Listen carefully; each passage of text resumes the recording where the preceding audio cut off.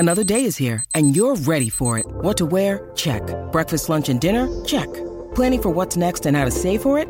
That's where Bank of America can help. For your financial to-dos, Bank of America has experts ready to help get you closer to your goals. Get started at one of our local financial centers or 24/7 in our mobile banking app. Find a location near you at bankofamerica.com/talktous. What would you like the power to do? Mobile banking requires downloading the app and is only available for select devices. Message and data rates may apply. Bank of America N.A., member FDIC.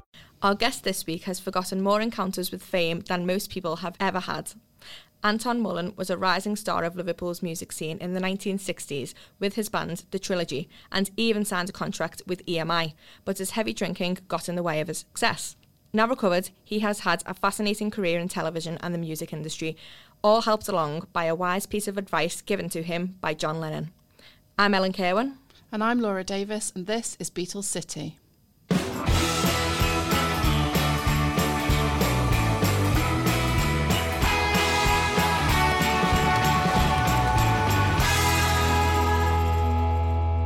So, Ellen, I was listening back to your interview with Anton, and he's had such a fascinating life. Yeah, he's done pretty much everything from writing scripts on CBBS and writing little jingles for kids to writing hit #1 songs in America. So that was #1 in the country chart in America. So, yeah, he's done plenty to be proud about. And he's had a bit of a hiatus in his career, didn't he? Because he had quite a serious drinking problem. How did that affect him?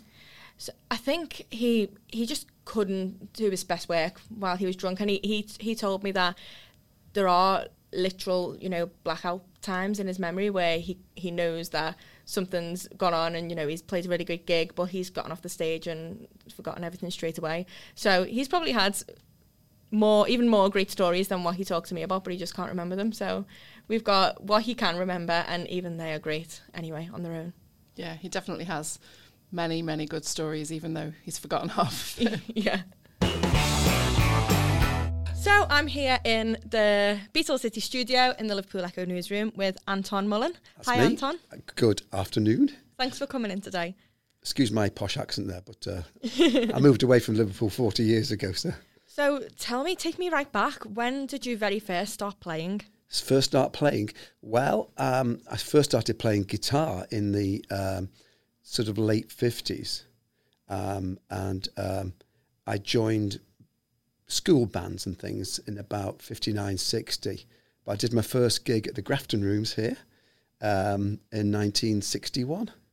And was that as yourself, or was that in a band? It was in a band, yeah. It was just a school band. I can't even remember what we called ourselves, but we were just playing the old skiffle stuff and a couple of Buddy Holly songs and things, which is what all the bands did in those days, as you possibly know. So is that what it was like, back then? Was it mainly just covers? Would people just pick up and do it for fun? Yeah, I don't think there was anybody until really the Beatles started in about 62, 63 to write their own stuff. Before that, and the Beatles as well, when they were playing in Hamburg, they were doing covers, same as everyone. Rory Storm or Jerry, all the bands they were doing, inspired by skiffle, from the 50s. But John Lennon once said to me, I was out for a quote, Anton, suss out your audience. So, work out your audience. What do they want? And I've remembered that all my life. But in those days, bands were playing cover versions of stuff that was popular in America because it was the American scene that had come over here. And in Liverpool, it was a lot of the sailors that brought discs over. That's what brought a lot of the American music over here to Liverpool. So that's absolutely fascinating. How did it happen? How did it come about for John Lennon to tell you that? Well, in those days, what I have to apologise for straight away is I haven't had a drink of alcohol since 1986. But the 20 years before that, I'm afraid, I do remember certain things, and I have some good stories as well, but my brain is a bit foggy about, because apparently I was an amazingly successful drinker. I lived in the Savoy Hotel, darling, don't you know, at one point. But where was John? Well, in those days, we all used to play at clubs, like the Blue Angel, the Beehive, the Jacaranda, the Peppermint Lounge, the Iron Door, the Cavern, of course. That's the famous name, but, you know, I mean, I used to like the Peppermint Lounge myself, you know.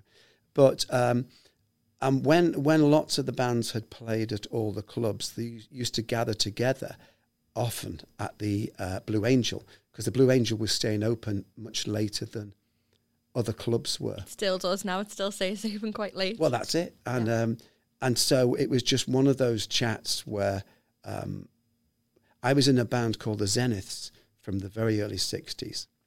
And a lifelong friend of mine, Greg Latham, and another friend, Mike Comboy, and we were, you know, really good mates since. But we played, I think we were doing 32 Chuck Berry cover songs. Can you imagine that? 32. And I think that was the night that, and it's hard to imagine nowadays, but in the sort of mid-60s, there was a word going round that rock and roll was on its way out. You know, it's hard to imagine nowadays that rock and roll could have gone. And that was one of the times that I think John was saying, you know, we were doing 32. Anton, suss out your audience, you know. Do they want to listen to 32 Chuck Berry numbers? Yeah. So was that him telling you to write your own material? I think it did inspire me, because I did. We formed a band called Trilogy after that became very popular. But, I think it was just that. I love expressions. And one of my favourites is fate swings on tiny hinges. You know, you leave the door, you turn left, you get run over. You turn right, you join the Beatles. Or you get something told to you that says, you know, do this. And what if you want a story about the Blue Angel, right? I think I might have mentioned it when we rambled on the phone. Because the Blue Angel closed so late, we used to be starving afterwards. So we used to go to that famous takeaway place on the Pierhead called the Hole in the Wall. And in those days, there was this huge guy, massive, big shoulders, but he would only open this tiny window to serve everybody because, you know, in case of any trouble.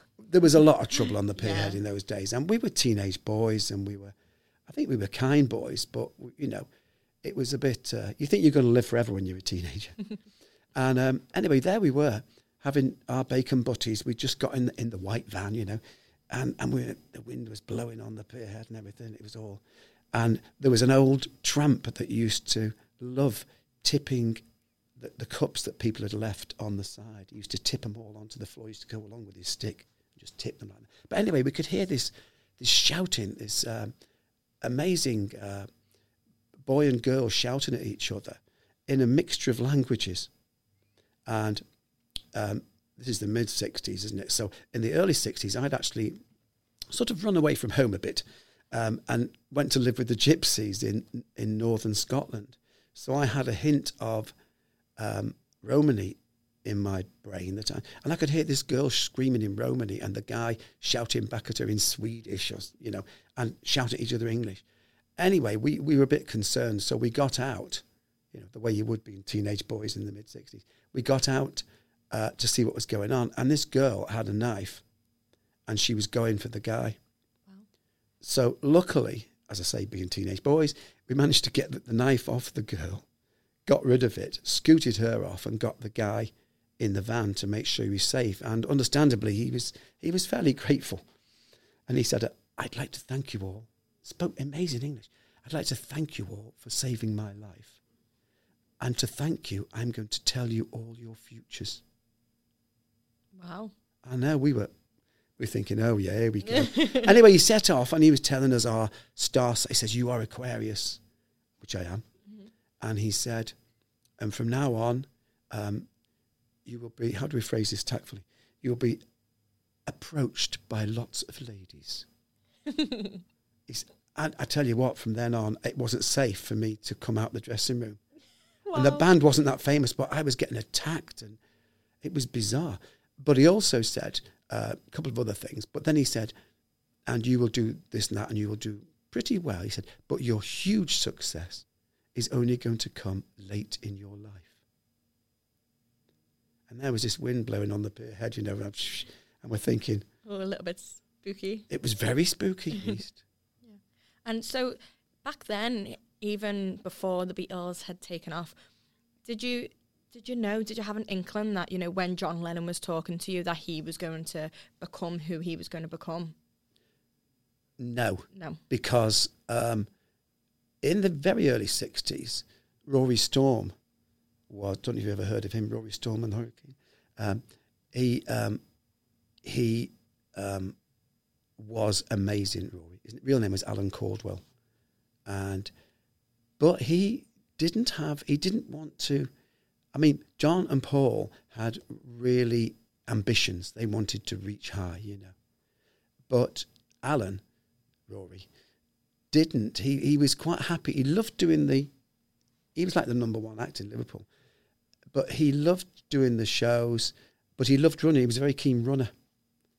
And he didn't particularly want to leave Liverpool and become famous, even though he had a terrible stutter as well, Rory. And in fact, many years later than that, in the 60s, creeping into the 70s, he became a DJ. And, a lot of the Liverpool bands, as you know, used to work in Hamburg and the Channel Islands, Jersey. And we used to go there. And we were doing a summer season in Jersey, my band then. And Rory was a DJ in one of the hotels nearby. And this is a very sad story, that was the time his dad died. Don't know if you ever heard that story about it. No. Well, yeah, and he was, he was absolutely, and his mum, they were just obsessed with the dad. And when he died, he was drinking brandy, I was all night, and crying on my shoulder, saying, "Me poor dear dad, me poor dear dad." And he was absolutely gutted, and he wanted to go back. So he left Jersey the next day or two and went back to Liverpool, home here. And tragically, a couple of days later, both him and his mum were found dead at their home. And the assumption was that they'd both committed suicide because they'd lost the dad. But, there's a word amongst his friends, that Rory was on like a sleep medication and maybe just had a bit of drink as well. And then when his mum found him the next day, you wouldn't blame her if she then committed suicide. So going back to your original question, forgive my rambling. No, it's fine. You were saying about, John and Paul. And was there ever, was there ever an essence that they were going to be amazing? Being what they were. Or was it almost that they were 10 a penny back then because there were so many bands in Liverpool? There were so many. Yeah. Yeah, there were, as you know, all about Jerry and the Pacemakers, all those, the Fortunes, the Foremost, the Sandgrounders from Southport, I think, as we said, that favourite expression of mine, fate swings on tiny hinges.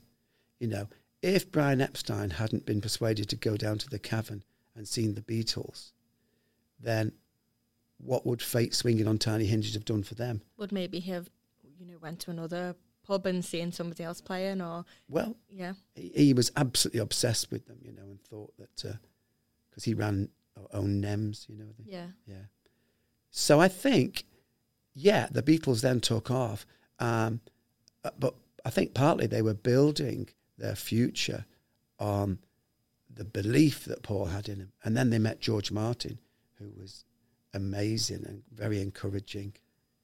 I think that they would have inevitably done well, but I don't think they would have achieved the global success without Epi, without Brian Epstein.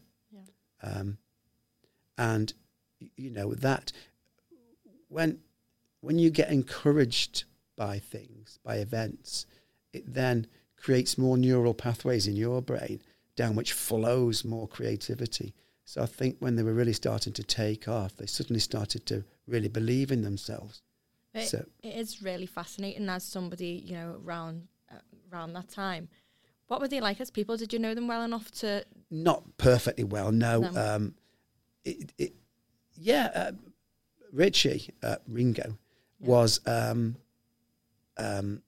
Rory's drummer, so I knew him then. And it was a very sad... Are you listening to this? There was a very sad story. I left this area in 1976 because I met a very successful American lady called Diane Solomon, who you won't know, but she was a massive star. She had her own television series in the 70s. And I very naughtily moved down to Bristol with her. It changed an awful lot of things for me there, and started writing more for television. Did you fall out of love with music, maybe? Would you say that? No, I don't think so. I think, as I said, our band Trilogy was one of the first bands to do all original songs. Because even in the late 60s, would an audience want to listen to a song that they'd never heard before, that you'd just written? It would have to be really good, And immodestly, says he, Trilogy was really good. We had a Dr. Rock. Well, his name is Keith Livingstone, Dr. Livingstone, so he's called Dr. Rock. Trilogy became Greg Latham on the bass, me on guitar and vocals, and Greg, great vocalist too. Dr. Rock, Keith Livingstone on the drums, and Mike Conboy. So it was called Trilogy, but there was 4 of us. Mike Conboy as well. But we were doing all original stuff and were huge on the university circuit. And we got invited to stand in for the Rolling Stones, Wow, that's incredible. When did that happen? Was that the Liverpool Philharmonic? It must have been like 71. A long story about that. But so Trilogy, the has-beens who never were. And it was my fault. I hold my hand up, because of my drinking and then leaving in the mid-70s. We actually had one of our old fans, even at my age, sent a photograph or a copy of a photograph from a newspaper, which showed me and the boys signing a contract with EMI. The head of EMI, called Lou Fine in those days. And I didn't ever remember signing it. Wow. So can you imagine having had a contract with EMI that you didn't remember signing? And was that just because of the drink? It got ahead of you? Yeah. Apparently I flew to South Africa with Shirley Bassey's manager one year because we were good mates. And apparently we got really drunk and said, let's go to South Africa. And I don't remember anything about it, except I sent a postcard back from the Nairobi Hilton. So with my writing on it. So I probably was there. But to sign with EMI, I mean, think of the people, they've also had on their books and you just can't remember. No, I didn't remember and wasn't. I mean, the boys must have been trying to get me to do things because I was writing. You were writing the songs. Yeah. But yeah, it just started at quite an early stage because in the late 50s, I played like classical guitar. And I studied guitar with Gordon Monroe, who was a jazz guitarist. So I had a bit of everything. And I started writing quite a lot. Even in the early 60s, I was coming up with bits of songs. And then when it got into the late 60s, we started including some of them in the itinerary. And they were going really well. And so I thought, really. So what was like the biggest audience or the biggest gig you ever performed? In those days... well, there'd be university gigs because you would get 5,000, 6,000, 7,000 people at a university gig, which was, because the clubs in Liverpool, they would only hold a few hundred people squashed in, and you would play. We used to play like in Southport, the Floral Hall and things. They were quite big, and the Tower Ballroom. We used to play in Blackpool, so they would be quite big audiences, but. Probably the university circuits would be the biggest ones. But the biggest audience I played to in recent years was talking about songs. And when I became a pensioner at 2012, was it? That's 9 years ago, isn't it? That's when I became 65. I got a phone call. I'd known a guy called John Velasco for many, many years, since those early days, because, a lot of people are in the music business to make the music. And a lot of people are in the music business to make the money. And I'm not saying I've got some really good mates who are massive promoters and producers and all the rest of it. And they're really kind, some of them. But in those days, there was a bit of naughtiness amongst, You know, where you stand depends on where you sit, and they wanted a big slice of themselves. But John Velasco, I've known him for many years, and he phoned me up in 2012. So Anton, he said, this is the man who signed ABBA, you know. So Anton, he said, I want you to do me a favour. I want you to put together a band for Wembley Arena. I thought, well, I haven't played a stadium for years, you know. And I said, why? He said, well, I've discovered this young girl called Ali Isabella. Yeah, 16.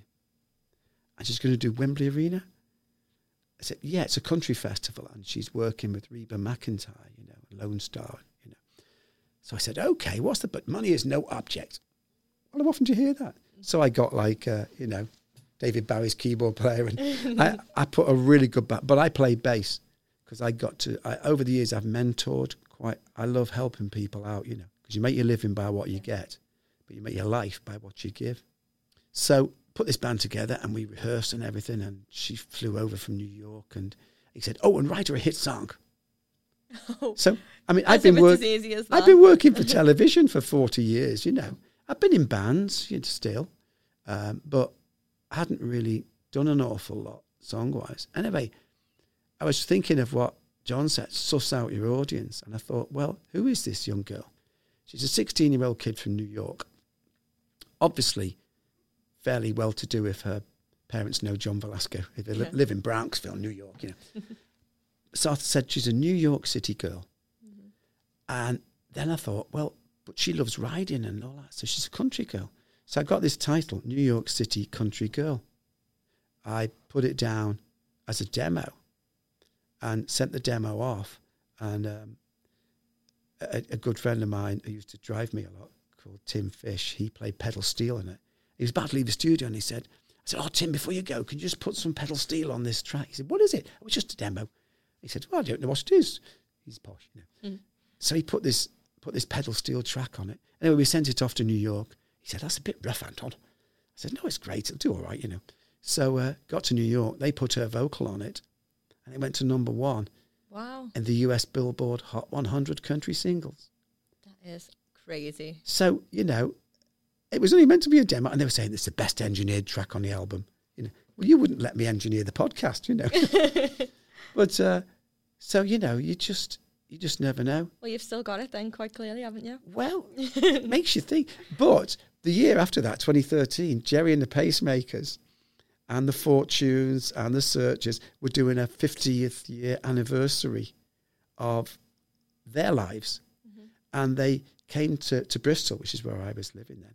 And I got invited to the show.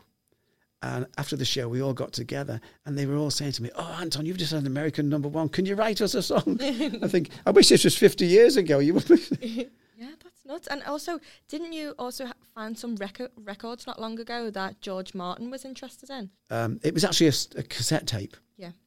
I'd had connections with George Martin, and he really liked a lot of my stuff and wanted me to work on it with Paul McCartney. And it's one of those things we never got around to. We never got around to doing. I did introduce a very, very dear friend of mine, Sarah Klaas, to George, and she worked with him for many years until George sadly passed away. But we never got round to finishing the things. There's still talk about it. Yeah, because you put a bit of work into it, so you have got the cassettes there. Yeah.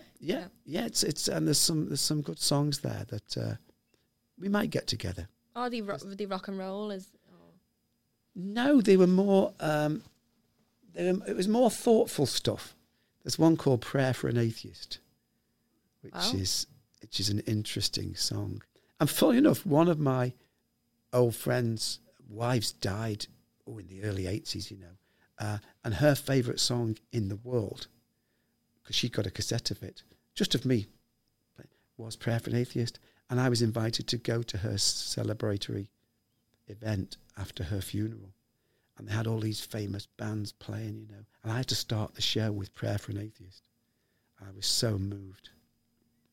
So yeah, there's some songs, they call them Anton's epics, because over the years, there've been lots of songs that I either haven't let be used or I've just kept on the shelf. But now I've got my studio together in Cornwall where we live because, you know, my daughter was in a very sad health condition. she's doing amazingly well at the moment. God, I'm glad to hear, because I know last week you weren't able to come down. That's right. She was airlifted in an ambulance, which saved her life. And she's got 2 little kids and a wonderful husband. And my wife, Catherine, they all live down there, Shane, and the 2 kids, Ted and Isla. So I've been working quite a bit over the last few years, sort of on kid patrol sometimes, you know. But now they're at school, and Shane's built me a studio in the grounds of where we live, you know. So I'll be able to get some work going. Well, would you like to give some of these songs to Liverpool bands, or would you like to see them out there? Yeah, would love to. Yeah, and that'd be really good if there's. And I was contacted this year by a guy who owns an indie record label called Surgery Records, who had heard whispers about Trilogy from the 70s, late 60s, 70s, and wanted us to put out an album. And I'd actually got the 3 or 4 boys together in Bristol 15 years ago to see if we could get something going with a friend of mine called Steve Elliott, who wanted to produce it. Worked on a lot of kids' projects together, me and Steve. Anyway, we put these rough backtracks down, but we never got around to finishing them. And when I got that phone call earlier this year, any chance of doing some Trilogy songs, I managed to finish them in my new studio and sent them off. And they're now available. A lot of these songs are now available on, all those worldwide Spotify, all those. So it's out there now. Trilogy's out there again.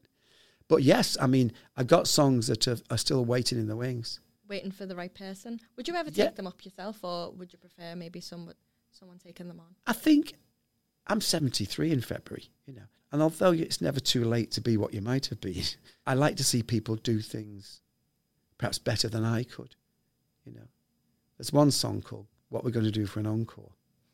Do you know Andrew Lancel? No? Yeah, he's quite famous Liverpool. They did a demo of my daughter singing it, and he loves it. But we used it as I was asked to do the music for a show called Norma Jean the Musical, and Norma Jean was Marilyn Monroe's name. So I did the music for that about 4 years ago, or some of the music for it. And we put it on in London with Joanne Clifton from Strictly. Yeah. She was playing Marilyn. They persuaded me to let them use, the people that put the show on, to let them use What Are We Going to Do for an Encore. And the Lloyd Webber's boys came along to see it, his company, really useful, friends of mine, And they said encore is the most stunning way they'd ever heard to end a musical. What a compliment. And so I'm looking for the right person to sing What We're Going to Do for an Encore, because we want to launch the show again, but we need to get the songs out there first. And I've never let that song be used. So how did you go about getting so many, contacts and friends within the industry? Well, it's just Liverpudlians. I'm a Sandground, I'm a Southport. No, but I like people, and I like to help people as well. And I think over the years, from meeting all the Epstein people, and then meeting John Velasco, when I had my girlfriend down Solomon, I met John King, who was very eminent, and that. I've got another expression. Once you're in the corridor, doors will open. But until you're in the corridor, you're outside the building and you're a nuisance. So how do you get into the corridor? There may be aspiring musicians listening to this back. How do you get into the corridor? You can only really get into the corridor either by incredible good luck, someone's left the door open, or they've just had a nice warm cup of coffee and they listen to your email. Feeling grateful. Yeah. Or you get someone who's a door opener to open the door for you. And that's what I've tried to do for people over the years, to help people get in the corridors. Some names I can't mention. It is about talking with somebody who can talk to someone that the people inside trust. And have you ever, listened to the bands of Liverpool today? Would you ever try and help any of them? I'd love to. Do you know, I haven't, because I've lived in Bristol for the last 40 years, and I've been working in television. I've been a bit out of contact with the Liverpool scene, but now I'm coming back up here more often. I'd be very keen to see what I could do, because the Liverpool wave went out in the early 60s. It was like a wave had gone. And, you know, in those days, London, which is where all the power was, it was so far away from Liverpool, you know, that power and all that contact went. What's probably one of your favourite stories from back then? Or one of your fondest memories? Fondest memories? Oh, gosh, there's so many. I do remember I've got a very, very wonderful guitar known as the Reverend Hush, which I'm not sure I'm allowed to tell the story. But anyway, one time we were working with Neil Sedaka, and his guitarist had broken his guitar, and so they sent round a message to me where we were, and saying, because in those days sometimes even the big stars would be in contact with you, you know, and say, "Oh, I really need a special guitar. Can you bring one back?" So I brought round my Reverend Hush's Gibson guitar, you know, the two main Gibsons and Fenders, you know, but my Gibson. Anyway, I took it round, and Neil Sedaka was waiting there in the wing, and he was so grateful because it meant his guitarist would have this special guitar. So he said, Anton, he said, here's a monitor, you know, a monitor speaker for you in the wings. You can watch the show. He said, and what would you like to hear in the monitor? You can have a mix of anything. I said, just you and the piano, please, Neil. And I've never forgotten that story, you know, that he was so kind. I was so grateful. So, well, thank you very much for coming into the studio and talking to me. It's been my fascinating. Enormous pleasure. There's a lot more stories, but but thank you very much.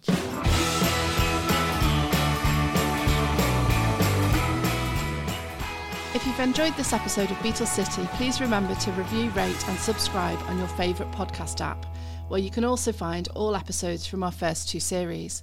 And in some exciting news, all episodes of Series 1, including an exclusive interview with Paul McCartney, can now be found on the Liverpool Echo's YouTube channel.